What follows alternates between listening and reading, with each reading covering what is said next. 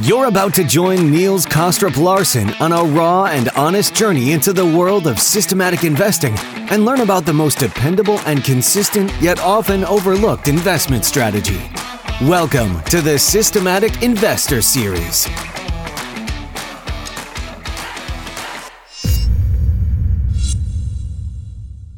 Welcome back to this week's edition of the Systematic Investor Series with Rob Carver and I, Niels Kostrup Larsen, where each week we take the pulse of the global market through the lens of a rules-based investor. If you're new to the show, I hope that today's episode will trigger your curiosity enough to check out the back catalog and listen to the past episodes that you may have missed, like my conversation with Richard last week, where we discussed the power of trend following during periods of heightened uncertainty. We also went into trend following in relation to ESG, and the new Top Traders Monthly Trend Following report that you can find in the blog post section on the website. And we also discussed shorter-term trend following versus longer-term trend following. As you know, the aim of the podcast is to inspire you as an investor. We want to be provocative without being polarizing. We want to challenge consensus narratives, and we want to advocate for how to think critically about investing in an uncertain world, and to provide you with a framework and mindset that we believe is truly robust. And if you want to help us achieve our goal, what we ask of you is that if you can comment, if you can continue to send us your questions, if you can share these episodes with your friends, and not least if you can rate and review them in iTunes or Spotify, we would greatly appreciate it, because this is the best way for us to see that you get some value from our time and dedication each week to create these episodes, and as long as that continues, we will, of course, continue to do them. So with all that said, Rob, good to see you. Good to have you back here. How are things in the UK? Miserable. It's raining outside, and the situation in Ukraine is pretty depressing. So trying to stay positive, but not easy at the moment. Yeah, no, I hear you. Now, of course, as usual, I want to just acknowledge all of you who left a rating and review and a nice comment this week. We very much appreciate that. In terms of a market wrap, of course, the focus, I'm sure you can guess, is just the heightened volatility we see. It was intense last week. This week, it got even more elevated, frankly, across the board, with energy and grain markets continuing to skyrocket. We had developed foreign exchange markets showing some weakness versus the dollar. We had heightened equity volatility, and if you measure it by the VIX index, it closed the week towards the higher end of the range. So, of course, this is all a result of the Russian invasion in the Ukraine. While the general population is aware of these market dislocations, the rise in the price of gasoline it's going to be a direct hit to the wallet, and one that people are worried about, I think. As we close out this week, economic forecasters are attempting to back into the price of a gallon of gasoline should the global economy halt the import of Russian oil. And their forecasts are, to say the least, worrying. Estimates are as high as $150 to $200 per barrel of oil, with gasoline topping out at $8 to $10 per gallon. That's in the US, where clearly it's even a lot cheaper than what we can face here in Europe. Should the precious commodity rise to that level, it's reasonable to expect that the US economy, along with a lot of other developed countries, will be in recession. As it is, the Atlanta Federal Reserve GDP calculator is forecasting 0.04% economic growth in Q1 2022. And you have to wonder how the investing public is going to react to a 0% economic growth after enjoying 6 quarters of eye-popping economic growth fueled by emergency COVID stimulus. The first estimate of that growth comes at the end of April, so we have plenty of time to worry about this between now and then. And let's not forget, by the way, the rise of other commodity markets like grains, which will also have an effect on the price we pay for food in the shops at some point. For his part, Fed Chair Powell's testimony before Congress signaled that a 25 basis points rate hike is likely at the conclusion of the March 16th FOMC meeting. But he did leave open the possibility of a 50 basis points rate hike. Many commentators may be guilty of being too critical of the Fed, but they conceded that inflation is a problem months ago, and they still haven't gotten around to ending emergency monetary policy. That criticism is going to intensify when the rise in energy prices is factored into the consumer price indices. Given the backdrop of the terrible atrocities befalling the citizens of the Ukraine, not much attention really was paid to the employment report released Friday morning, but it did measure a continued growth. The US created about 678,000 new jobs, exceeding the forecast by more than 250,000 jobs. And to put this into perspective, under normal circumstances, 200,000 new jobs in a month would be considered a solid report. But economic fundamentals are and will likely continue take a back seat to the aggression in Eastern Europe. Rob, let's talk about what has caught your attention, maybe outside of the Ukrainian situation. I'm sure we're going to get to that. But just in terms of maybe markets and other things that you may have been picking up in the last few weeks since we last spoke. First, just point out to our American listeners that we already pay about $10 a gallon equivalent in the UK, £1.50 a litre. So you guys don't know how good you have it in terms of cheap petrol, believe me. So it's been a pretty interesting week. And actually, it's I find these periods quite difficult because so first of all, I should say it's been an extremely good week in terms of performance for my trend following and carry systems, my futures trading systems.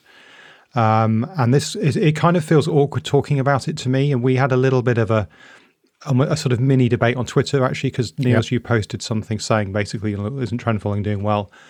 And someone replied saying, well, really, is this the time to be kind of bragging about your performance sort of thing? Which wasn't what I was doing. Absolutely, of course, it wasn't your intention. Anyways, absolutely, but these things can always be interpreted out of context. And you know what? It kind of reminds me of 2008. And I remember coming home from work one day and saying to my wife, the world's blowing up. It's a complete mess. But on the other hand, our fund just had our best ever day. So how am I supposed to feel? It's very difficult. Because I think it's natural to be kind of pleased with good performance, but also natural to feel uncomfortable about the fact that you're doing well when the rest of the world is doing badly. Even it's a weird kind of correlation causation kind of feelings that I have, and I guess the way I kind of justify it to myself is, and I put this on Twitter as well, is to say, well, if we think of trend following as a kind of crisis alpha stroke insurance product, if there's a crisis happening, trend following's doing well, that's compensating me at least for, losses in my portfolio elsewhere that have, my long only portfolio. So it's kind of doing its job. It's just doing its job. And we shouldn't criticize things when they're doing their job. And I don't think there's anything wrong with having I'd call it a sort of sense of quiet satisfaction that it's doing what it's designed to do, which is kind of protect us or our clients in your case, from these extreme events, and it's not about kind of, for me at least, it shouldn't be about oh look, we're doing so well and brilliant, and and isn't it great? There's a war on, and all this kind of attitude. That's absolutely not how I mean to come across, and I know you feel the same way. Having said all that, so for me personally, the last week was extremely good in terms of P&L. So. Not much happened on Monday, not much happened on Tuesday. On Wednesday, I had probably one of my best ever days. I think I was up 5.5% on Wednesday. Thursday, I was up another 3.5%. Friday, I gave some of that back. So for the week as a whole, my P&L was 7.4%, which, for a week is obviously extremely good. It is. So, if you were to just be really naive and say, if you could make that every week, you'd make hundreds of percents a year. Obviously, that's silly, but it just to give an indication of the size of that number. And in terms of the positions that I made profits in, my most profitable position was heating oil, followed by Brent crude, and then WTI crude. And I also made some money in corn, iron, gold, and a couple of soya markets. So. There's kind of an obvious story there linking in with what's going on in the markets more generally. I didn't have a position in wheat, which was interesting because actually wheat was limit up, I think, a couple of days this week, which is something we don't see so much nowadays. People forget this limit up, limit down thing that exists in futures markets. So certainly a hell of a week in terms of performance. Taking a slightly longer term view back to sort of year to date. So this is now effectively 2 months and 3 days of performance. Up just under 20%, so 19.2%. And again, it's the same story, the most profitable market there, heating oil, Brent, gasoline, crude, and so on and so forth, with losses mostly in equity and volatility markets. Quite an interesting thing actually I did was to look at the sector attribution for my P&L year to date, because that tells a really interesting story. Because one thing we've talked about before is how the different kind of sector weightings can make a big difference to how different CTAs do. So if I look at my sector attribution, there's a very, very clear dividing line. For what I call the financials market, so that's equity, vol, FX, bonds, I lost money in every single one of those markets. For the non-financial markets, so that's metals, agriculturals, and energy markets in particular, I was up. So, if I'd had more of a weighting towards financials markets, I wouldn't be up 20%. I would potentially be down. And actually, I know people who do have quite heavy sector weightings towards financials and who are actually losing money this year, even though, you'd think, well, how is that possible? But they are still trading energy markets, but their weighting to them isn't big enough to compensate for the losses in financials. So, but in terms of the sector attribution, it's basically, I could sum it up as energy markets plus noise, because I'm up like 18% in energy markets, and then small pluses and minuses and everything else. So it really, for me at least, has been just a one big trade in energy markets. Looking at my current risk, interestingly and actually quite curiously, you could argue, and this is almost telling you that the way I measure risk is wrong. And I know it's wrong because I assume that markets have Gaussian returns when I measure my risk. I assume they have symmetric returns. I assume there aren't fat tails. So my annualized standard deviation was running at about 16% through Wednesday and is now down to 14%.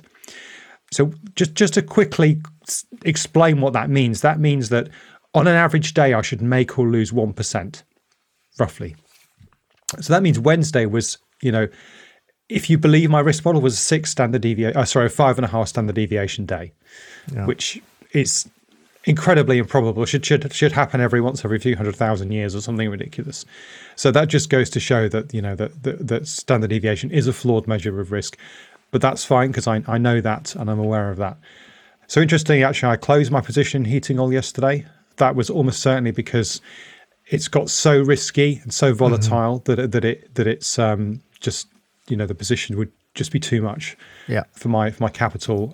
So now my biggest longs are still in energy markets, Brent, crude, also soy oil, soybeans. My biggest short, although my shorts I should say much smaller than my longs, is in European VIX. So that's interesting that you'd kind of expect that. That is an interesting position, I have to say. Interested, but actually my system has generated a closing trade for that. So it would actually close that trade on Monday. So, but I'm also short yen dollar and a couple of equity markets. So kind of it's my portfolio is still very much a long kind of agricultural, long energy portfolio with a little bit of added noise from other things. It's basically the bet that I've currently got on. Yeah, I mean, it's quite interesting, right? Because we spent some time a couple of months ago going through your new, I think you call it dynamic optimization methodology. Right. Yeah, and how you would kind of take 140 potential markets down to a much smaller subset. And it's actually seemed to have picked pretty well in terms of getting you into some of these trends. So, I mean, talk about the best thing you can try as a systematic trend follower, and that is to get stress tested right out of the bat, which is kind of what your system has been through here. Yeah, absolutely. Yeah, so for example, I'm not long wheat, but I am long things that are correlated with wheat, like for example, the soy complex. Corn you mentioned. Yeah. Corn and so on and so forth. So So yeah, it's kind of similar. My heating oil bet might seem like a strange one because who knows what heating oil futures are doing? It's all about the crude, but obviously that was a way of expressing that energy bet in a very pure way. So that's why it was my biggest position, I guess. So yeah. Yeah, no, absolutely. I do want to talk a little bit about what you mentioned on Twitter and the kind of this weird situation that we sometimes find ourselves in. But before I do that, there's not much I can add to what's going on in the trend following world. I mean, I think again, trend followers, as a group, we are locked into these trends that started actually before the invasion. Let's not forget that. That's important, I think, to note. We're not jumping in because of what happened. We were already there. But of course, in particular in commodities, that's where we've seen some quite significant price moves in the last week, and not surprising, energy and grain sectors are going to be the biggest contributors. But I think metals are doing well as well for trend followers who have a healthy allocation in that sector. Reversals in fixed income, I mean, they're certainly meaningful. We've seen some rising prices, and investors are believing that that's a safe place to be for the moment. And for people who listen to us every week, they would know that we've been short, as trend followers, we've been short fixed income for a little while now. So that's obviously hurting. Equities, depending on your time frame, I would say some longer term managers, they've still got small long positions in equities. I don't think anything dramatic. Shorter term managers probably got out, maybe even got short in some. And by the way, longer term managers would probably also be short some of the Asian equities and have been for some time. Currencies, I imagine most people are pretty flat in terms of performance, as also softs if you look at what's happened this week. In terms of my own trend barometer, it's confirming the environment. It's closed yesterday at 66. That's a strong reading, very strong reading, and it's been strong now for quite a few weeks, confirming this strong performance period that we're going through at the moment. In terms of volatility, of course, I know you trade the VIX, which we had a little bit of a chat about last time. I have no idea how you do it as a trend follower anyways, but the VIX has, been pretty composed in terms of a reaction to the events in the last couple of weeks. And for the majority of this week, it seemed like the new month of March brought us pretty much the same. At the beginning of the week, we saw a very small rise in uncertainty, which not only helps to explain why we saw a larger than expected rise in the VIX on Tuesday, where it had its weekly peak at 35.2 points. But perhaps one could argue that the temporary comeback of appetite for buying S&P options was more focused on the fact that the Fed was speaking on Wednesday, maybe more so than what was going on in Ukraine on that day specifically. The demand for options was rather short-lived, and the remainder of the week was similar to what we've seen in the last month, a relatively moderate reaction of the VIX to the S&P 500. We had pretty sluggish demand for protection and a comparatively flat skew slope. These factors finally resulted in the VIX closing the week at 31.7, up about 3.5%. The VIX futures term structure, on the other hand, remained fully inverted throughout the whole week. The most interesting piece of data at the moment is the historically large spread between longer-dated VIX futures and their corresponding VIX index values. And what we see at the moment is that it stood at almost 4 points for 6-month VIX futures, and the VIX futures term structure is seemingly pricing in a somewhat significant medium-term recovery at some point. I know I've said this the prior few weeks that I'm not going to spend too much time on my own trend following model because we post the data at the end of each month, but it is up for the year, double digit, and the risk to stop at the moment is around 12.8%. So nothing too dramatic, pretty much what you would expect. Now, Rob, before we jump into all the questions we have, just a quick, because people might just to want to make sure people don't either saw the tweet that I tweeted out of context or heard what you said and thought, that's weird. So I did nothing like promoting trend following performance during a crisis like this. What I was making a point was, I said, we've been told for so many years, I mean, I've been doing this for more than 30 years, you've been doing it for a long time as well, and we always keep being told that trend following doesn't work because markets are efficient.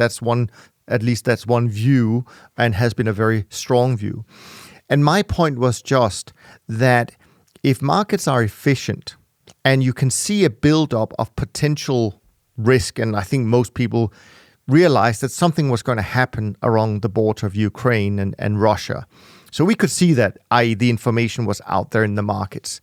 Well, if that's the case, then markets shouldn't be surging when the event happened because markets should be efficient. So that was my only point. It has actually nothing to do with the fact that whether trend followers were making money or losing money. It's just the fact that we saw massive price moves, and according to the efficient market hypothesis, well, if all the information is in the markets, you shouldn't really see that. So it's just a point to prove that, of course, as we have done for the last almost decade on this podcast, we don't believe markets are efficient and actually think that trends will continue to occur from time to time. So that was the point of the tweet. But you do bring up a good point, and actually I got a message from one of our loyal listeners, Simon, this morning, where he also had a conversation within his family about whether and how to interpret performance during a period where there's clearly hardship and some awful events happening,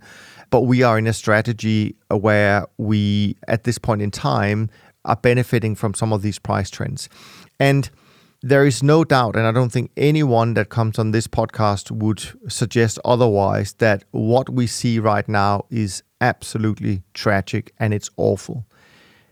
But I also want to be completely transparent and say we pretty much see awful and tragic events every single day of the year in the world. This is not like this is the only tragic event that occurs. There are many other people who are having hard times and are facing wars in other parts of the world. They may not be shown on television to the same extent. It may not involve NATO or EU, but let's not forget that there are many, many people that. Now, what I will say about trend following is, maybe compared to other strategies, we are not trying to predict an outcome and make money from it. And I think that makes the strategy quite neutral. It's a non-political strategy in my view, because we do nothing different, today or from what we were doing last week. And as people know, and I know I'm preaching to the choir to some extent, otherwise you wouldn't be listening to us every week. But we have argued for years why this type of strategy is valuable in a portfolio. And my worry is, and I was going to bring this up later, but let's just take it now. My worry is, because you used the word, so I'm going to pick up on that. My worry is that people are going to come out and see, look, there you see, it made money in a crisis. That's why it's crisis alpha. And I'm just thinking, oh no, I hope not. That's not what we're going to try once more, because we did it during the financial crisis.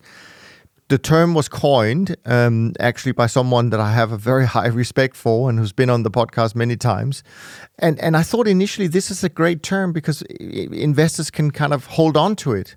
And it is true that if you go back and you look at this crisis, if you look at COVID, if you look at the great financial crisis, if you look at the dot-com crisis, if you look at the crash of 1987, trend followers did make money. So if you just look at the evidence, that's true. But you forget all the times when there's no crisis and we make money. And therefore, I hope people will not come out now saying, yeah, this is great. This proves that trend following is a crisis alpha strategy. It's not, and we don't know if we're going to make money in the next crisis that will come. So that's my worry, that we get a lot of investors who may not have done their research and they buy into this, and hope to get instant protection from their trend followers because maybe they didn't have any and their equity is already down 20%. So they need something because this doesn't look like it's going to go away anytime soon. And it could actually turn into a much, much bigger worldwide crisis or even war, if we're going to be very straight about it. So, so those are some of my thoughts. I don't know what you feel about that, Rob. Yeah, I think I can draw a clear difference between, say, us now and, say, people in the Brexit referendum. So there was a hedge, for example, there was a hedge fund manager who was, trying to profit from Brexit, but also causing it because he actually donated money to the Leave campaign. We also have, our person in our government, Jacob Rees-Mogg, who similarly, has kind of hedge fund investments, which are, positioned to profit from Brexit, and again was a massive campaigner on the Brexit side. You can think of examples of people who have invested in, say, emerging market debt at a massive discount and then actually taken the government to court and forced them to make them whole and pay at par value, even though that money is coming from an economy and people that are really in deep trouble. So there's this expression kind of disaster capitalists, vulture capitalists, vulture hedge funds and so on and so forth. And, I don't really think we're in that category at all, definitely. So I think the important thing is, Rob, that, we have had a consistent story for decades, right? Actually, I don't think our story at any point in time has changed, despite all the disasters that we've gone through, right? And I think we try... maybe we will do some episodes at some point where we're going to go into some of the politics, but for the most part, we're pretty apolitical. We just follow the rules. I mean, that's what we've encouraged people to do for all these years. Just, develop some sound rules and follow them, and in fact turn off the news and don't get involved in it as such.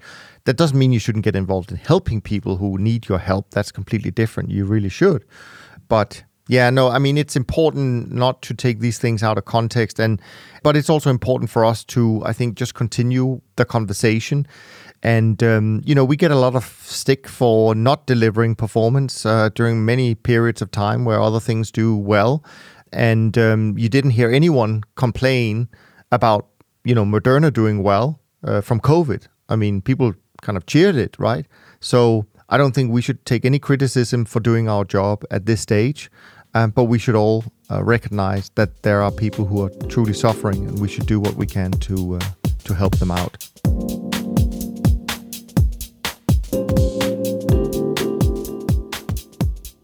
Let's move on to the questions, because there's quite a few of them. But of course, you instructed me last year, Rob, to bring you a question at the beginning of every time we spoke.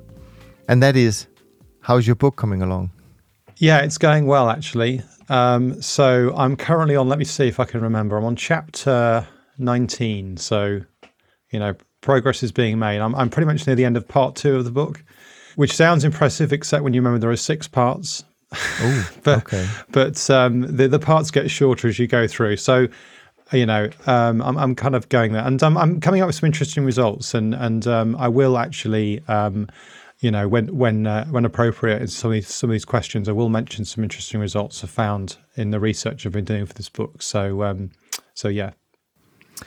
I heard something interesting. I'll share this idea with you. I know you're planning to come out with this, 600-page book, etc.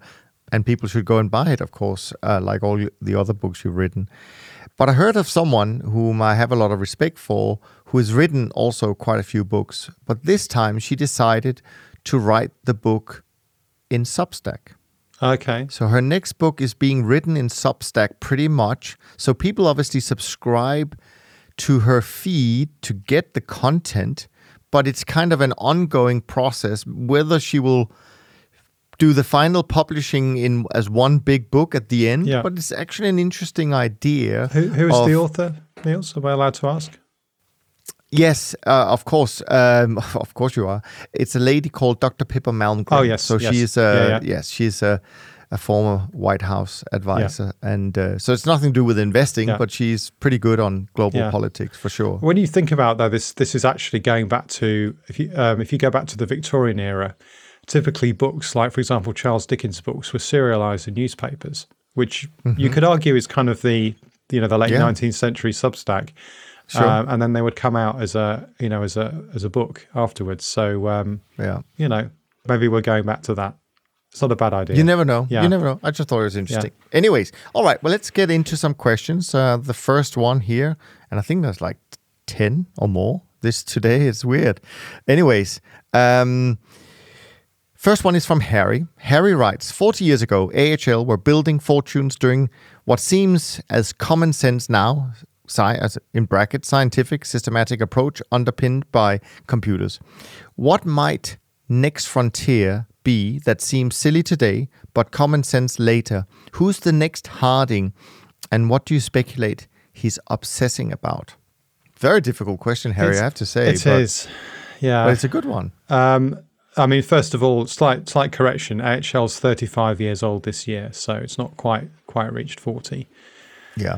It was founded in 1987. And I'm 100% sure of that because a few years ago I got invited to the kind of 30th birthday party. Well, I did the 30th anniversary interview with the three guys. That's right, you did. That is about 5 years ago, yeah, I guess. So, yeah, absolutely. Yeah. Which can be found on the podcast, yes, of course, somewhere. And it's probably one of the most listened to episodes, and not surprising. It is a fantastic conversation because I'm just going to do a little plug here for that, Rob, because it's somewhere in the Top Traders Unplugged series, so you can find it. It's a 3-part conversation. No, maybe it's Top Traders Roundtable. Sorry, it's Top Traders Roundtable when you go to the website. But what was fascinating about the conversation, first of all, we did it in the Abbey Road studios, right? So Adam Harding and Luke, they had to physically sit together. And of course, they know each other well. But it seemed initially like they had not seen each other for a little while.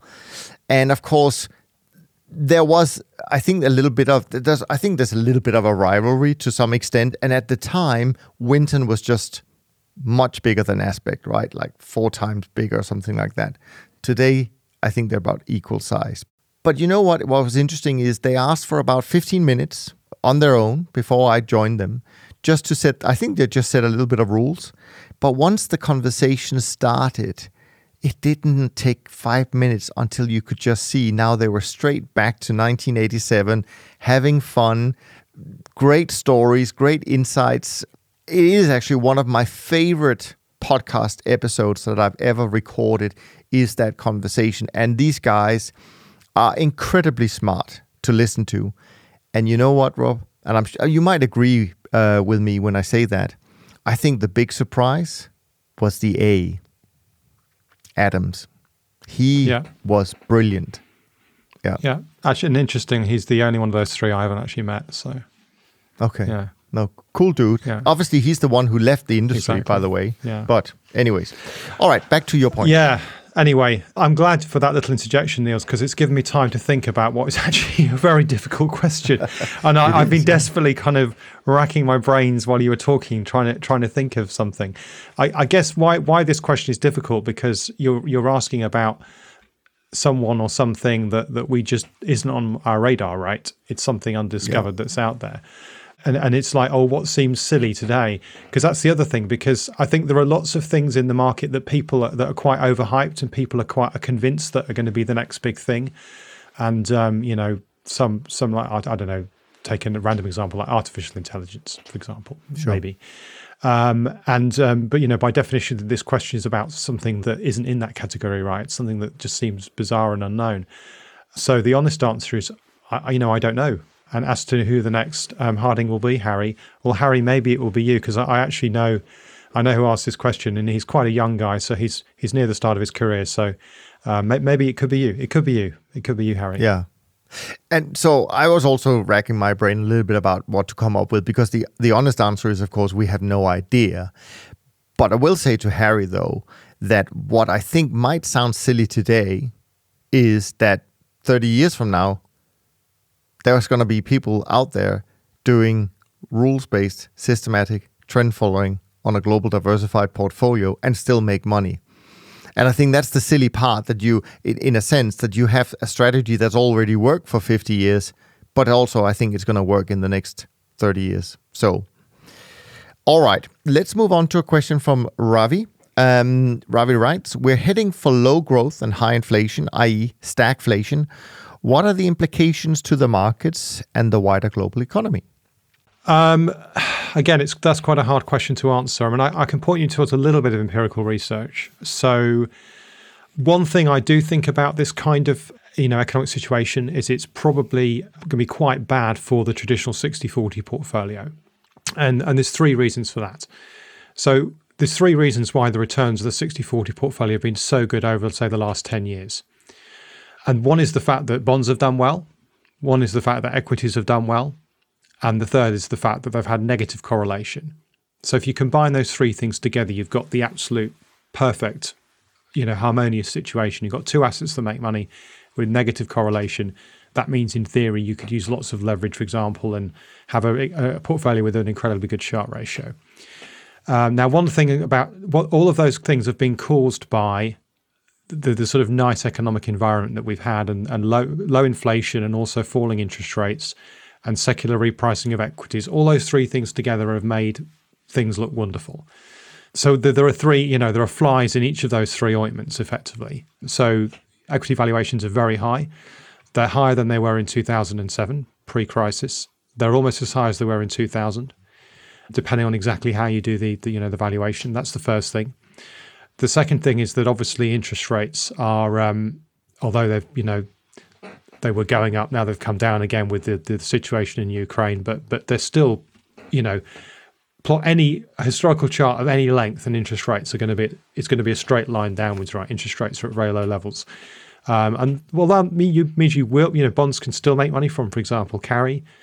You're not going to see the sort of tailwind of secular repricing. So that almost the best case scenario is that bonds stay where they are. There's still an upward sloping yield curve. So you can make a little bit of money, but it's not going to be, as much as you've made over the last 40 odd years. And then the third thing, and this is a bit more subtle, but correlations. And I came across an interesting research paper when I was doing a preparation for a conference that I'm doing next month, and it showed the. I'll put this on my blog or on Twitter for people to look at, but it basically shows the correlation of stocks and bonds since 1900. So it's a very long data set, and on the same axis it shows the level of inflation, and there's a pretty good relationship there. And generally speaking, when inflation is high, stocks and bonds have a positive correlation. When inflation is low, they have a negative correlation. And there's kind of an economic thing going on behind this, which is that when inflation is low, stocks and bonds are driven by the kind of risk on, risk off factor, which makes them negatively correlated. But when inflation is high, they're kind of both driven by this inflation factor that makes them positively correlated. That's kind of what's going on. So we've got a situation where bonds aren't going to do as well as they've done. Equities probably aren't going to do as well as they've done, but also they're likely to be positively correlated. So that, for the people who are still big fans of 60-40, you might want to have a bit of a closer look at your portfolio allocation and sort of think about some alternatives. There's obviously one alternative that we could propose, but there are other things that maybe you should be thinking about allocating to. So that's kind of just one little bit of empirical evidence as to what I think could be an outcome of this environment. But obviously there are lots of other things that could happen as well. Yeah, no, I think that's a great answer, and I completely agree with that, and I look forward to seeing that data that you point at.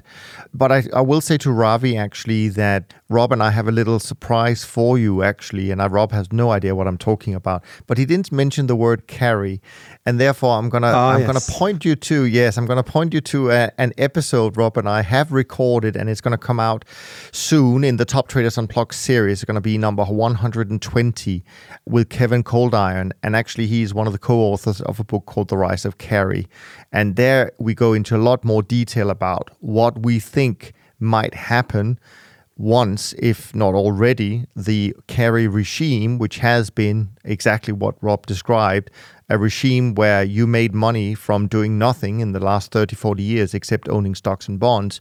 What happens when that comes to an end?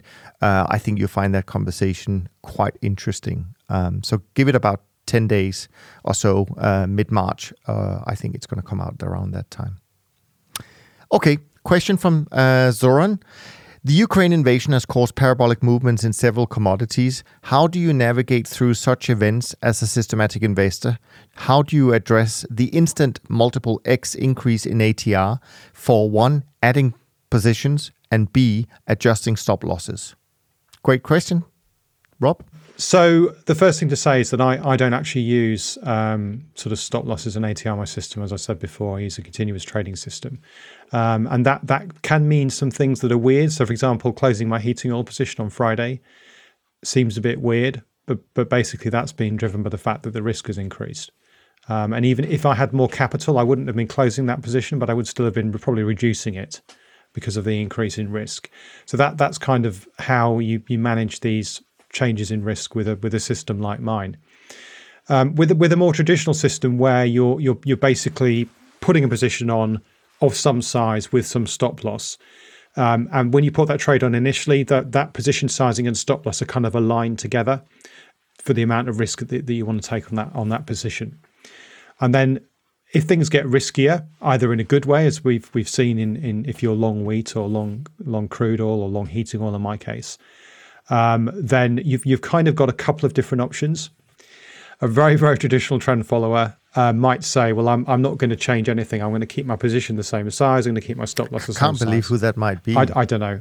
No, we don't know. No. But they might. And he's not from by the way, he's not from Texas, by the way. He was a little bit upset about that one. Okay. Yeah.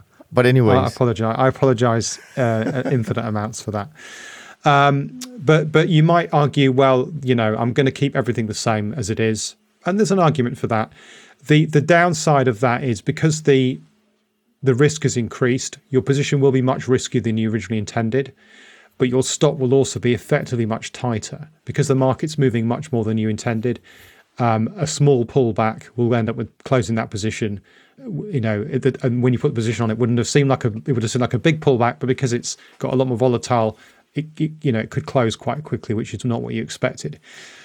So there is an alternative, which is to say, well, things have changed. I still want to have the position on, but first of all, it's got much riskier than I expected, and secondly, my stop loss is now effectively much tighter. So I'm going to adjust both of those things. So in other words, I'm going to reduce the size of my position. And this assumes that you have the kind of headroom to do that. In other words, you aren't just trading a single contract. And I've talked about this discretization problem before. But say if you had, 4 contracts of heating oil and the risk doubled, then all of the things being equal, you'd want to halve that position and you'd want to double the size of your stop loss. So now you've got the same amount of risk on the trade that you originally intended to have. And you've also got about the same probability of closing that trade out given an adverse movement. So you kind of compensated in both directions for the change in risk. Now, what you shouldn't do is do any one of those things. So, for example, what you probably shouldn't do is say increase the size of your stop loss, but not change your position size, because now you that's very dangerous, right? Because you're now going to hold on to the position again. If there's an adverse movement, you're going to lose basically effectively twice as much money as you thought you'd lose when you initially put the trade on, because risk has doubled. So you've kind of got the worst of both worlds there. Similarly, if you cut your position size but keep your stop loss unchanged, okay, your risk has gone down, but again, you've still got this problem where a small adverse movement's going to close your position prematurely, potentially. So I would say either be hardcore and traditional, there's nothing wrong with that, if that's the way you want to trade, and just keep everything the same. It's certainly simpler. Or adjust both the stop loss and the position size at the same time. Don't just do one or the other. Yeah, no, I think that's great advice. And Zoran, I would point you. Seems like that's all I'm doing today. I'm just pointing them to episodes where we've talked about this, but that's good. I'm going to point you to 2 solo episodes I did, Systematic Investor 120 and 121, I think, where I went through the design of my own trend following model, because actually it talks about why it was designed using different types of trend following, and also the fact that we designed it with different types of stops. So to give you an example, I mentioned earlier that it's doing, like Rob, it's doing really well this year. But I also mentioned that the risk to stop is only around 12.8%, which is completely normal. So what it's doing is it's moving its stops up. I've not made any changes to it. It's just doing its job. And part of that job is to adjust its stop loss settings along the way. And some of the ways that I do it has to do with the fact that if the market has as you say, some parabolic movements, some of the stops will be very sensitive and move up quite quickly. Now, what that meant, and actually, I think Brian, also another loyal listener, I think he sent me a question this week by email saying, has the model been stopped out of a few things along this path up? And the answer is yes. And actually, I sort of, when I ran the model this morning, I noticed that even on Friday, it got stopped out of a couple of the energy markets because they started by selling off Friday morning before they surged. And that was enough to take out a couple of sort of part positions, not the full position, because it has different models trading the same markets. So I think that's the way you do it. You spread out your methodology, you spread out your stops and so on and so forth. So in that sense, I am a little bit different than Jerry, sort of one entry, one exit, one stop. But on the other hand, he does use different time frames. So he ends up with having, for the whole market, he does end up having slightly different entries, slightly different exits, and so on and so forth. So we're not that different. It's just the methodology we use. But it's a good question. But I think that this is one of the things that, again, trend following does pretty well, because we don't have to think about what are we going to do now with these extraordinary market moves.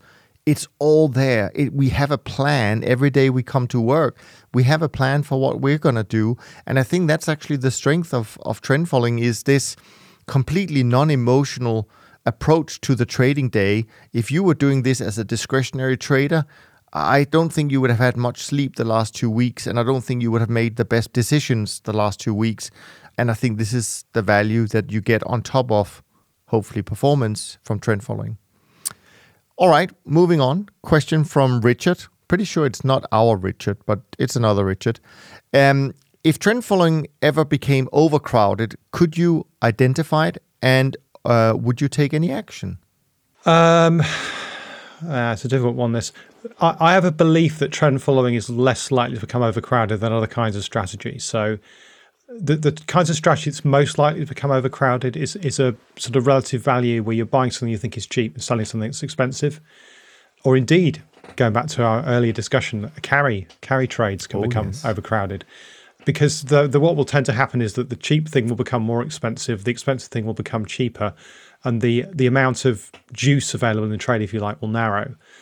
And that, to me, that's a crowded trade then. And often you then got people putting leverage on to kind of get more juice out of what's left over. And it's leveraged crowded trades that are particularly difficult, because people can be forced out of positions that they would otherwise rather stay in, because they still see value in them. And you get this, what I call the death spiral, where people are just panicking and selling out and so on and so forth. What you do see in trend following markets is if there are too many CTAs in a particular market, and it really is about markets individually, because if you look at the size of the CTA universe, it's something like a few $100 billion, right? Roughly.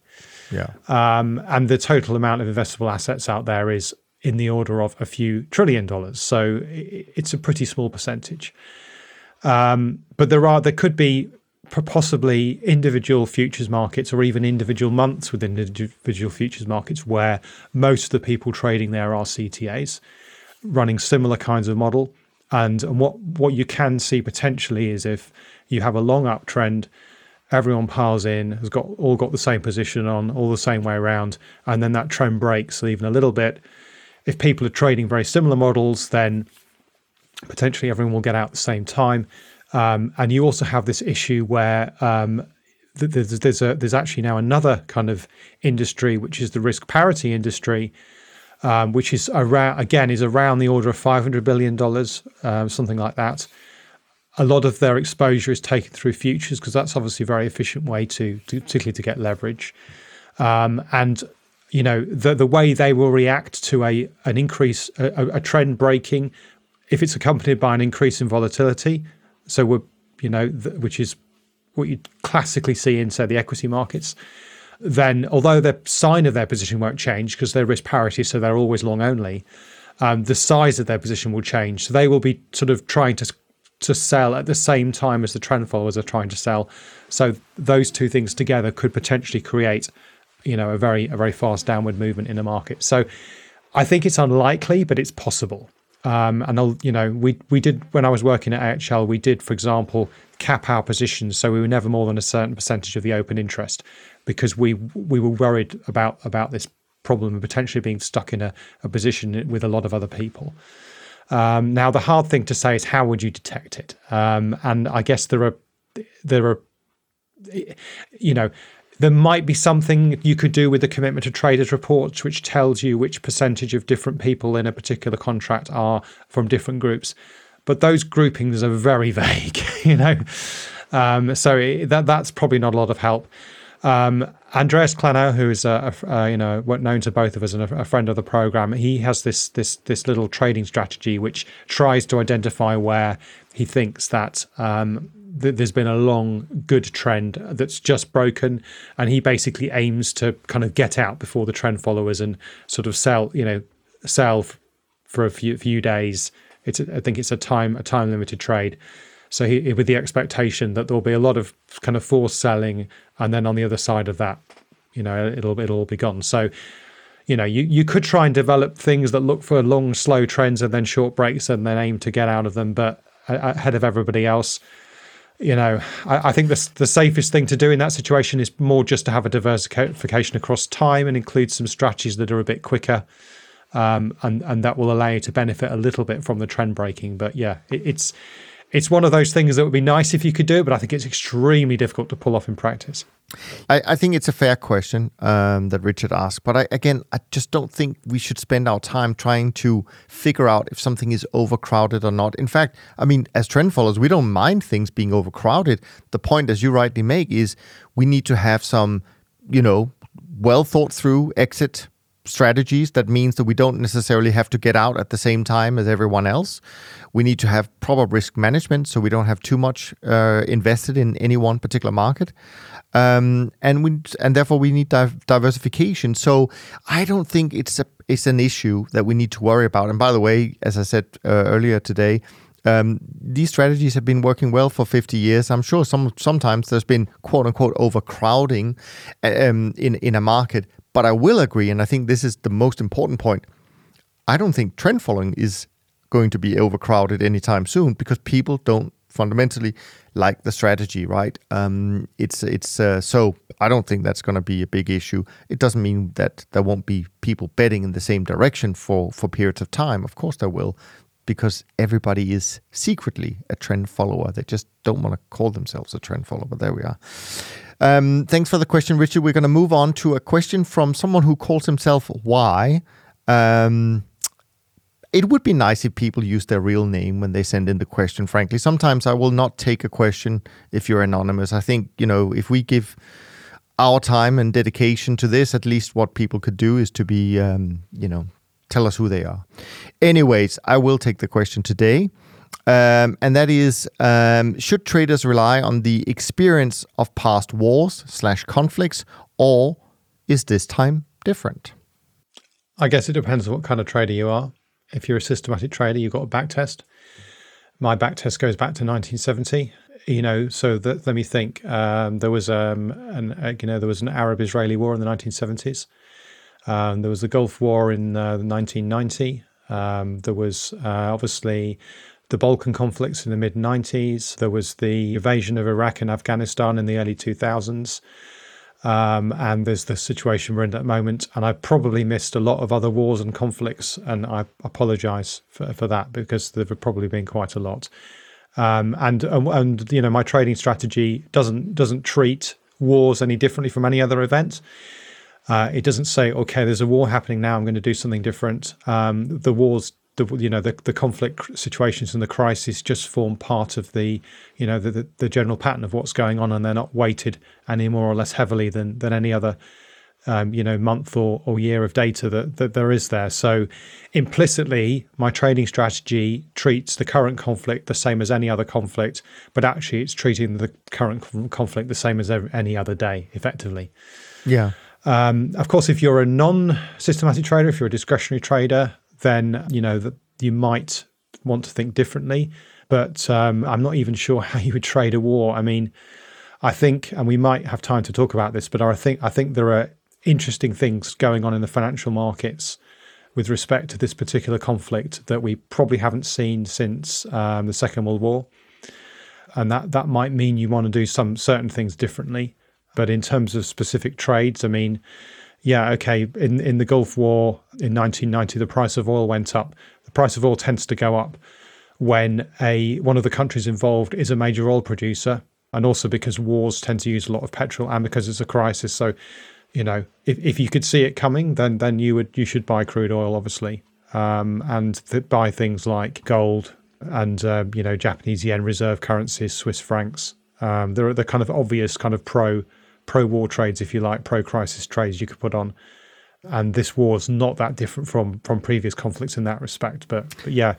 At least so far, right? This is the whole point, that these things are unpredictable by nature, and therefore we always argue that you shouldn't try and make money from predictions. You should follow your rules and your process. That's what it's all about. The good news is, Rob, I don't think we're talking to many people who are not somewhat systematic in their approach, actually. I don't think there's going to be many of them tuning into the podcast anyway. So hopefully people will just stick to their knitting. Either do it as an allocator, have your well-diversified portfolio allocated across different strategies, assets, etc., etc. And of course, if you are managing your own money, just follow your rules. There we are. Next question is from Emra. Emra writes, since Rob will be joining this weekend, I thought it would be a good time to ask the following question. I'm trying to manage my overall wealth similar to the strategy described in Rob's book, Smart Portfolio, whereby I have a large portion of my portfolio in long-only assets, heavily diversified across equities, bonds, precious metals, as well as across jurisdictions and subtypes, coupled with a futures trend-following system. According to my current macro bias, I am very bullish on how well trend following could do this year, especially those who have commodities. And I try to get away with the highest percent allocated to trend following, which is currently at 20% cash weight of the overall portfolio. My question is, when the trend following strategy does well, as it did last week, WTI, corn, soybean rally, I am supposed to reduce my exposure to trend following and divert my capital to long-only assets, which went down recently in a risk parity fashion. Psychologically, I found this rebalancing very hard to do, as I'm very bullish on the trend following component. Should I nevertheless do it? Any advice, personal experience, greatly appreciated. Of course, we don't give any financial advice, Emra, on this podcast. No. Absolutely not. No. But if you were just going to speculate, Rob, what would you speculate? So this is obviously, because he's obviously a big fan of mine. He's got a portfolio that's not similar to mine. I also have an allocation to trend following and a bunch of long-only assets. Although the percentage, 20%, mine is, I'm not telling you what mine is because that would give away too much personal information. But I think the easiest thing to do with this question is to just be very abstract and get away from the fact that it's trend following. And say, well, let's say I've got two assets, A and B, and I'm holding them in a risk parity portfolio. What's the optimal rebalancing strategy? And as this is the day when we plug all of our previous podcasts, let's plug the conversation that you and I had with Cam Harvey. Oh yes, who'd written this very interesting book in which there was a whole chapter on optimal rebalancing strategy and momentum. And basically, the idea is that your optimal rebalancing strategy will depend on many things, like, for example, costs and taxes. But it will also depend on the sort of conditional performance of an asset, dependent on what its performance has been recently, which, a fancy way of describing is to call it autocorrelation. So assets that are have positive autocorrelation, that means if they've done well in one time period, they're likely to do well in the next time period, vice versa for doing badly. Assets that have negative autocorrelation have basically sort of mean reverting performance. So if this has been a bad month, it's more likely that next month will be a good month. And different assets have different autocorrelation properties over different time periods. So you also need to think about your frequency of rebalancing. So you're doing it every month, you're doing it every year, or and so on and so forth. So the question comes back to whether, abstracting away from costs and so on and so forth, at the rebalancing frequency that Emre is using, is momentum, say, a strategy that's got mean reverting performance properties? So in other words, if momentum's done well, is it more likely that it's going to do badly? Let's say he's doing it every month. If it's done well this month, is it likely it's likely to do well or badly next month? If it's more likely to do well again next month, then he shouldn't rebalance. He should just let it ride effectively. If it's more likely to do badly next month, then he should rebalance. Now, the bad news is that's actually quite a difficult question to answer because the statistical evidence is pretty weak. And interestingly, I said I would briefly plug my new book where it was relevant. There was a kind of general finding, and Winton did some research on this, that momentum funds, CTAs, had sort of fairly weak mean reversion properties at slowish timescales, so like 6 months to a year. And I have actually, when I was doing my research, I found the opposite result. And I think some of the reason for that could be to do with performance fees, because performance fees tend to make things more mean reverting. And I won't go into detail now, but intuitively that makes sense. So there's no clear answer kind of in terms of evidence as to whether you should be kind of, as to whether momentum is something you should kind of leave your chips on the table for, if you like, and not rebalance, or whether you should rebalance. Now, strictly speaking, if there's no clear evidence either way, you should be rebalancing, right? You should be taking money out and putting it into your other assets. I would say that often if things are psychologically difficult, that means they're going to probably make you money. Because, one of the reasons I believe momentum works is because people are really uncomfortable doing it. I think what I would do is to say, well, think about trading costs and also think about, maybe say, all right, I'm going to do some rebalancing, but not all of it. So it's a compromise. So maybe you might put in a rule saying, okay, every amount of money I make above a certain amount, I'm going to take half of that out and put it into my long only assets, say. So create a systematic rule you're comfortable with, and then stick to it. And then I think once you've made that conscious decision to do that, you'll actually find it a lot easier. And the key thing here is, and this is actually a very important philosophical point, the key thing here is to make sure that you would be comfortable with that particular rule. So if you aren't comfortable doing a full rebalance, then do not try and do that, right? Because you're not going to be able to stick to it. You're going to end up in this weird no man's land where you don't rebalance at all, and then you wish you had, and you'll just be angry with yourself. And the whole point about the way we work in terms of being systematic is to try and get away from that, right? And just follow rules. Sometimes the rules will do well, sometimes they'll do badly, but just stick to the rules. So that's the approach I would take. Yeah, no, I like the idea of rules-based, but I would just add one thing, and that is I've heard some people where they do have to rebalance in their portfolios for the products they run. I've heard it more often recently where they just say, well, we're going to give it a band, right? So if you say, okay, long-term, I think my allocation to trend funds should be 20%. Well, they actually won't necessarily rebalance unless it gets above 30 or below 10. So there's quite a wide range there because over time, most likely, it's going to stay within that. So effectively, you don't have to do it that often. But if it comes to an extreme, you would do it. And then as Rob says, it's a hard rule. You just do it and don't get too emotional about it. Maybe that's a way forward. I'm going to move forward because we still have quite a few questions. So I'm going to jump into a question all the way from New Zealand. Nice to have people listening to us on the other side of the planet, pretty much. It's from Jean. Jean writes, hi Niels, hi friends. I've been listening for a year now, and I'm at the stage of taking my first trades just to get comfortable with the realities of implementing a breakout system in the real world. My first entries were long silver and long platinum. On the evening of the 24th of February New Zealand time, both reversed in my face extremely quickly and wicked down to just below their stops overnight, but were back above the stops by the close. I woke up too late to act on the exit signal precisely as my rules intended. And while it's possible to automate the entries and exits to trigger while I'm asleep, on some platforms I now see the advantage of only calculating signals after the close. I seem to recall that turtles would enter positions as soon as the entry was signaled within the trading session. Correct me if I'm wrong. How do you and your guests reason about the timing of your trades? Do they automate anything to avoid the system interfering with your life? Thanks, Jean. So I know you have some thoughts on this as well, Rob, and of course you are fully systematic. You can go on holiday on a little island with no internet connection, and you still will be trading as if nothing has happened. But of course, we're not all that sophisticated. The way I see it, Gene, it's more a philosophical question in a sense, and that is, if your stops get hit, but you don't react on it, and actually the price moves back within your stop, should you do it? And my answer would be yes. I mean, you may have to do it at a different time when you wake up, and there you're either going to have some positive slippage. In this case, you might be able to do the trade at a better price. The reason I would do it is that is what your backtest would have done.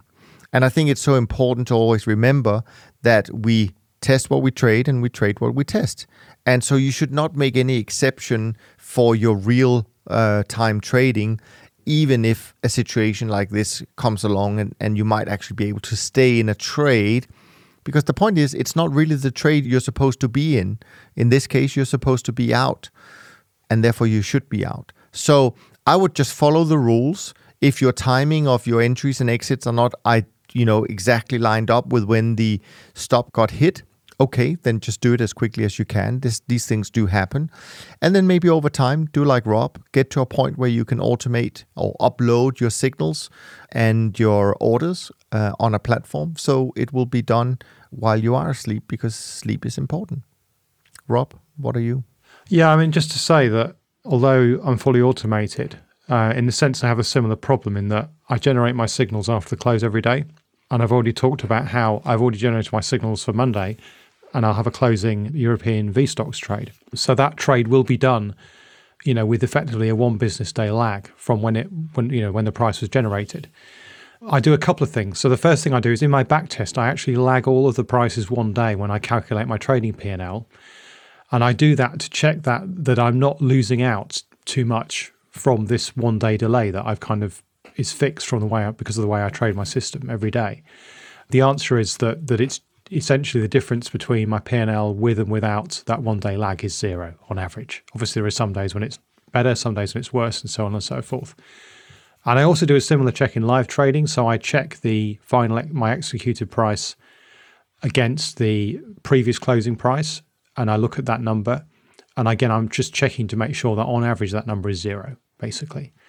And I'm accounting for slippage and stuff as well, so because obviously that would affect it. But I could basically say, well, this much of the price difference is down to timing, and then this much is due to slippage. You can separate those out. So that's the first thing to say. And I do actually have a similar issue in my I have a UK stock portfolio which is systematic but not automated. So the same situation effectively. That the questioner is in. And just as recently as on, Tuesday or Wednesday, I think it was, I basically get alerts when things hit stop losses, and then I have to go and manually close the trade. And, I was doing other things, and I missed the trade by a couple of hours, and it had gone down by more. But, I still closed it at that level. If it had recovered, I would have still closed it at that level because it's hit the stop. So, I'm systematically following the rules of the system, but manually in that case. So yeah, it's great. It's great to be fully automated. It's not always possible, but just being fully automated doesn't necessarily get you away from this issue that if you're generating your trades at the close and then doing the next day, yeah, of course there's going to be a difference in the price, but that's what I've back tested. That's what I'm trading, as you say. Yeah. All right. So we're going to move into a question from Akul. And actually, Akul refers to the episode that we talked about just before with Cam Harvey. It's actually Top Traders Unplugged series, episode 117. We did it back in December of last year. That's where you can find it if you want to dive more into it. I mean, it's always very, very useful to listen to Cam speak about these things. And I'm just going to read the question, but I'm going to take out the first bit because Akul refers to some papers that he emailed me. I think those were the papers that we discussed in the conversation, or at least that you referred to, maybe, Rob, in the conversation with Cam. But anyways, I'm just going to jump into the email. What the papers are essentially doing is dividing the market environment into 4 different market cycles: bull, correction, bear, rebound. they use two different speeds of trend following to define these market cycles. A bull market is when both the slow, which is 12 months look back, and the fast, which is 1 month look back, are long. Bear market is when both the slow and the fast are short. A correction is when the slow is long, but the fast is short. And the rebound is when the slow is short and the fast moving average is long. Correction and rebound are defined as momentum turning points. They then optimize the weight between the weight allocated between the slow strategy and the fast, depending on which speed performed better in the subsequent months. Intuitively, you would want to allocate more to slow after a correction because bull markets typically tend to be slow moving in nature. On the flip side, you want to allocate more to fast after the rebound because the bear markets are quick paced. This intuition is confirmed in both in-sample and out-of-sample testing. The authors call this technique dynamically adjusting the weights among different speeds of momentum. This is slightly different from a static portfolio where you are not really changing the allocation to the different speeds of momentum, which is, I presume, what you and most of your co-hosts personally do by allocating equal percent of your portfolio to the group 3 models. I think this is more refers to how I divide my trend following model up. My question, allocating to different speeds of momentum/trend following is clearly beneficial as a diversifier. Why not dynamically change the allocations to different speeds of momentum as Cam suggests to make the portfolio more dynamic, opportunistic? Thanks, Akul, for this question and the background. Rob? Because it's too complicated for me. Is the short answer. I mean, it's one of these things that I have a huge amount of respect for Cam as an academic researcher, and the last thing he would do is just data mine an effect. So it probably is real in the sense that it's really in the data. It's not just data mined. I have concerns about the fact that bull and bear mean different things for different asset classes. So, in say volatility markets, a bull market volatility would very much definitely be a bear market in equities, for example. So do you kind of switch them around in that sense? I don't really know. I think it might be, and I have to be completely honest with you, it's been a few months since we did that interview and since I read Cam's book, so I'm not 100% sure of the details, but a lot of these kind of timing effects go away when you move to a sort of system where the strength of your trend drives the size of your position, which is what I do. So for example, if I look at, say, the dynamic allocation between momentum and carry, if you're using like a fixed position sizing, so if you're long and that's it, 1 unit of risk is short, vice versa, then you can improve upon that system by adding in an overlay that changes the allocation between momentum and carry depending on how strong they are in relative terms. Or you can do what I do, which is to size the positions according to the strength of the forecast. They're basically equivalent. But with one, you keep your relative weights of momentum and carry the same and let the signals themselves decide how strong they want to be. With the other, the signals are always the same strength and you dynamically change the weight between them. Now, as I said, I don't know if exactly how Cam's done it, but it's possible that if you include forecast strength in your slow, fast speeds, then you'll get basically much of the same effect in the sense that if you kind of think about it, at the bottom of an upturn in a market, your fast trend following is going to have quite a strong signal on it. Your slow trend following is going to have a flat signal. So that's effectively dynamically allocated more to fast trend following, right? Similarly, at the top of a market, your slow trend following will probably still have quite a strong signal. Your fast will probably be flat because it's just about to change its mind. So your position will start to reduce in anticipation of the sell-off that's to come. So, that's one possibility that explains this effect. But even if that's not the case, for me, it's just too complicated. My system's pretty damn complex already, and it's one of those things that may add value, but just for me, it's not worth the effort. No, and I think that's a good point actually. That and I agree with you. I think I really do think that you have to be incredibly careful or cool about adding too much complexity in something that is meant to be relatively simple and straightforward. And on top of that, I would say I would do it differently. I think that it's fine to have, and we all do. We have different speeds, etc., and so on and so forth in our models. I think it's fine to do a recalibration sometimes of your system to maybe select slightly different parameters based on a certain period of time, etc., etc. But the thing about you want to kind of try and predict a regime, bull, bear, correction, rebound, I think there's getting too much prediction into that process. So I would also advise against that. I do want to jump to the last couple of questions because I know we have a hard stop coming up pretty soon. Zach writes in. He writes, thank you for taking the time to generate the podcast content. The discussions between you and the co-host and guest get me thinking critically about my portfolio construction, how to improve my trading process, and most importantly, how to maintain the correct mindset for trading long term. I'm constantly looking forward to the episodes and forwarding the episodes to friends and family members, and I believe the podcast content is valuable for investors of all types. Well, thanks first of all, for that, Zach. That's really kind. When time allows, please ask Rob more about trend-following volatility instruments. I currently side with you about... Back. Yeah, I knew it was going to come up today. I currently side with you about volatility being mean reverting, but the episode with Jason Buck and Rob's comments in Systematic Investor episode 175 has me thinking there must be a way to add these instruments to a systematic trend-following portfolio. I want to hear your answer, Rob, but I will say that I have a hard stop in about 10 minutes, so just so you be aware of that. And there's one more question, by the way. I'm going to do my second and last plug for my new book now. So one thing I did in my book was to kind of say, well, when we're trend following a back-adjusted price, so-called, which implicitly includes the returns we get from the roll down or carry in the futures curve.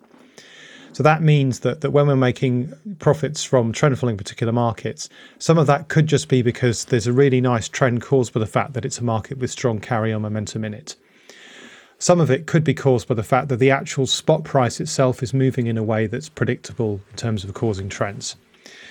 So doing that exercise, I found that, for example, in the metals and the equities markets in particular, the carry component, if you like, of the price wasn't really adding much value. So the returns that we were getting were mostly coming from predictable trends in the spot price. But there were quite a few markets where that wasn't the case. These are markets where once you take out once you take out the carry, if you just focus on the spot price itself and say, well, I want to try and trend follow the spot price, the returns you thought you were getting actually disappear. And one of those is the volatility markets. So specifically in numbers, if I trend follow the vol markets, and to caveat here, there are only 3 vol markets in my data set. So it's not a huge number of markets. So a little bit of a caution here, but the average performance of those markets in Sharpe ratio terms is 0.5, which is very good for an individual market. If I did the same thing, but I just focus on trend following the spot, that 0.5 falls to 0.15, so it falls by more than 2/3. And that is the biggest fall you get in any asset class, with the exception of the FX markets, where the trend following P&L goes from about 0.2 to exactly 0. So it implies that it's all carry. So we're both right, I guess, Niels. So you're right in that the actual spot volatility process has some trend following power. You can, it's not bad, but there are some trends there that occur. But you're right, it does seem to be mostly mean reverting, and a lot of that's time frame. So it tends to mean revert sort of 6 month, 1 year periods. You'll see quite strong mean reversion there. For shorter time periods, it does seem to trend a bit. But if because the carry of this series is so strong and mostly in one direction, although at the moment, as you pointed out right at the start, we have an inverted volatility futures curve, so the carry's in the other direction. You actually get carry from owning a long position in VIX or V stocks. But that's sort of dominating what's happening in the back-adjusted price. If you just trend follow the back-adjusted price and don't care about what else is happening, you actually make pretty decent profits trading volatility. I appreciate that answer. I hope that people will just remember your words when you said, Niels, I think you're right. And then that's it. They don't need to remember anything else. That's all. We can cut the rest out in the edit, That's all right? we need to know about this. Okay, good. Last question from Carl. I enjoy this program more than any other. It's like hanging out with colleagues at a favorite restaurant table after an eventful day. I have a question on strategy rebalancing. Some of the top trader colleagues and are uni-strategy. Jerry is the standout, and several others are multi-strategy. An observation which led me to ask this question: when I Google multi-strategy portfolio, I get a noisy storm of results from various managers about their multi-strategy funds. When I Google multi-strategy portfolio rebalance, I get a results of total silence, or as I like to say, I hear only crickets. So for those who have multiple strategies, A, when do you rebalance across your strategies? And B, when do you rebalance? How do you go about reducing and increasing positions on the strategies with balances being reduced or increased from the rebalancing decision? I think the good thing here, Carl, is that it obviously ties into the question we had earlier today. I should have lumped them together. I didn't pick up on that, so I apologize for that. But I think you got a lot of information in that question that relates straight to your own, or in that answer that straight to your question, meaning that you can obviously give your strategy some kind of band so you don't have to reallocate or rebalance too often. But what I will say, and you can add what you want here, Rob. What I will say is that, if you're doing a rebalancing, what you have to do between strategies, you would have to reduce those positions that gets rebalanced. That's just how it is. And obviously you would have to maybe also take cost into account in terms of making sure you don't end up rebalancing too often. So giving it a little bit band. I don't know what you meant by different strategies here, but if you have different strategies within your trend following program, or whether it's trend following versus other things you do in your portfolio like Rob does, then I still think that giving them a little bit of a band to operate within before they have to get rebalanced, to me that makes common sense. Yeah, Quick comment? It also theoretically reduces costs, which is a point I forgot to mention earlier. One more thing to do, if you're doing a rebalance in terms of straight replacements, in other words, you've got a strategy A, you're replacing it with strategy B, which can happen, and we just, I did it a few months ago myself when I moved to dynamic optimization. It can often make sense to do that change gradually, so over a period of several weeks, and there are a couple of reasons for that. One, it reduces costs again. Secondly, it means if there's any kind of operational or software problems with the new strategy, you minimize the impact. So you don't immediately switch over and realize you've made a huge mistake and you've got a serious problem on your hands. And thirdly, it reduces your kind of your regret function, in other words. So in other words, even if strategy B is better than A on a back test, you're going to feel really bad if you switch over and on day one, B loses more than A would have done. And so if that psychological bias is an issue for you, and it is for a lot of people, then doing it gradually over a period of few days kind of stretches that kind of regret out and means you'll be less likely to be like, oh, why did I turn this thing on? It's losing money. Yeah, no, absolutely. Thank you guys for all the questions. This was fun. Unfortunately, it also meant that we didn't get to any of the topics that Rob and I had prepared. So you're going to miss out on that. Hopefully, we're going to be able to bring those to you next time Rob is back, which will be in a few weeks. Maybe we'll figure another way of bringing those topics to you. But I do want to quickly run through the performance before we wrap up as usual. BTOP 50 index as of Thursday evening up 1.55 for March, up 4.84 for the year. The SocGen CTA index up 3.34, up 8.15 for the year. SocGen Trend up 3.38, up 10.81 for the year so far. SocGen Short-Term Traders Index up 1.2% for the month of March, up 3.10 for the year. Trend Barometer 66, very strong reading. You can find that on the website. And of course, right now, MSCI World Equity Index down 2.73% as of Friday, down 10.37 for the year. and the World Government Bond Index is up a little bit, about 94 basis points so far in March, but of course it has been down both in January and in February. As mentioned before, please go and help us out with a rating and review in Spotify, iTunes. They all help. Make sure you also go and check out the midweek episodes that we're posting. At the moment, we're doing Alan's Allocator series, and there's some really interesting conversation with CIOs about asset allocation, portfolio construction. They are definitely must-listen-to episodes. Next week, I'm joined by Jerry for another hardcore trend-following plus nothing lesson, no doubt. So make sure you send in your questions for Jerry, as usual, info@toptradersunplugged.com. No need to rebalance when you only trade one strategy. Well, that's exactly. Keep it simple.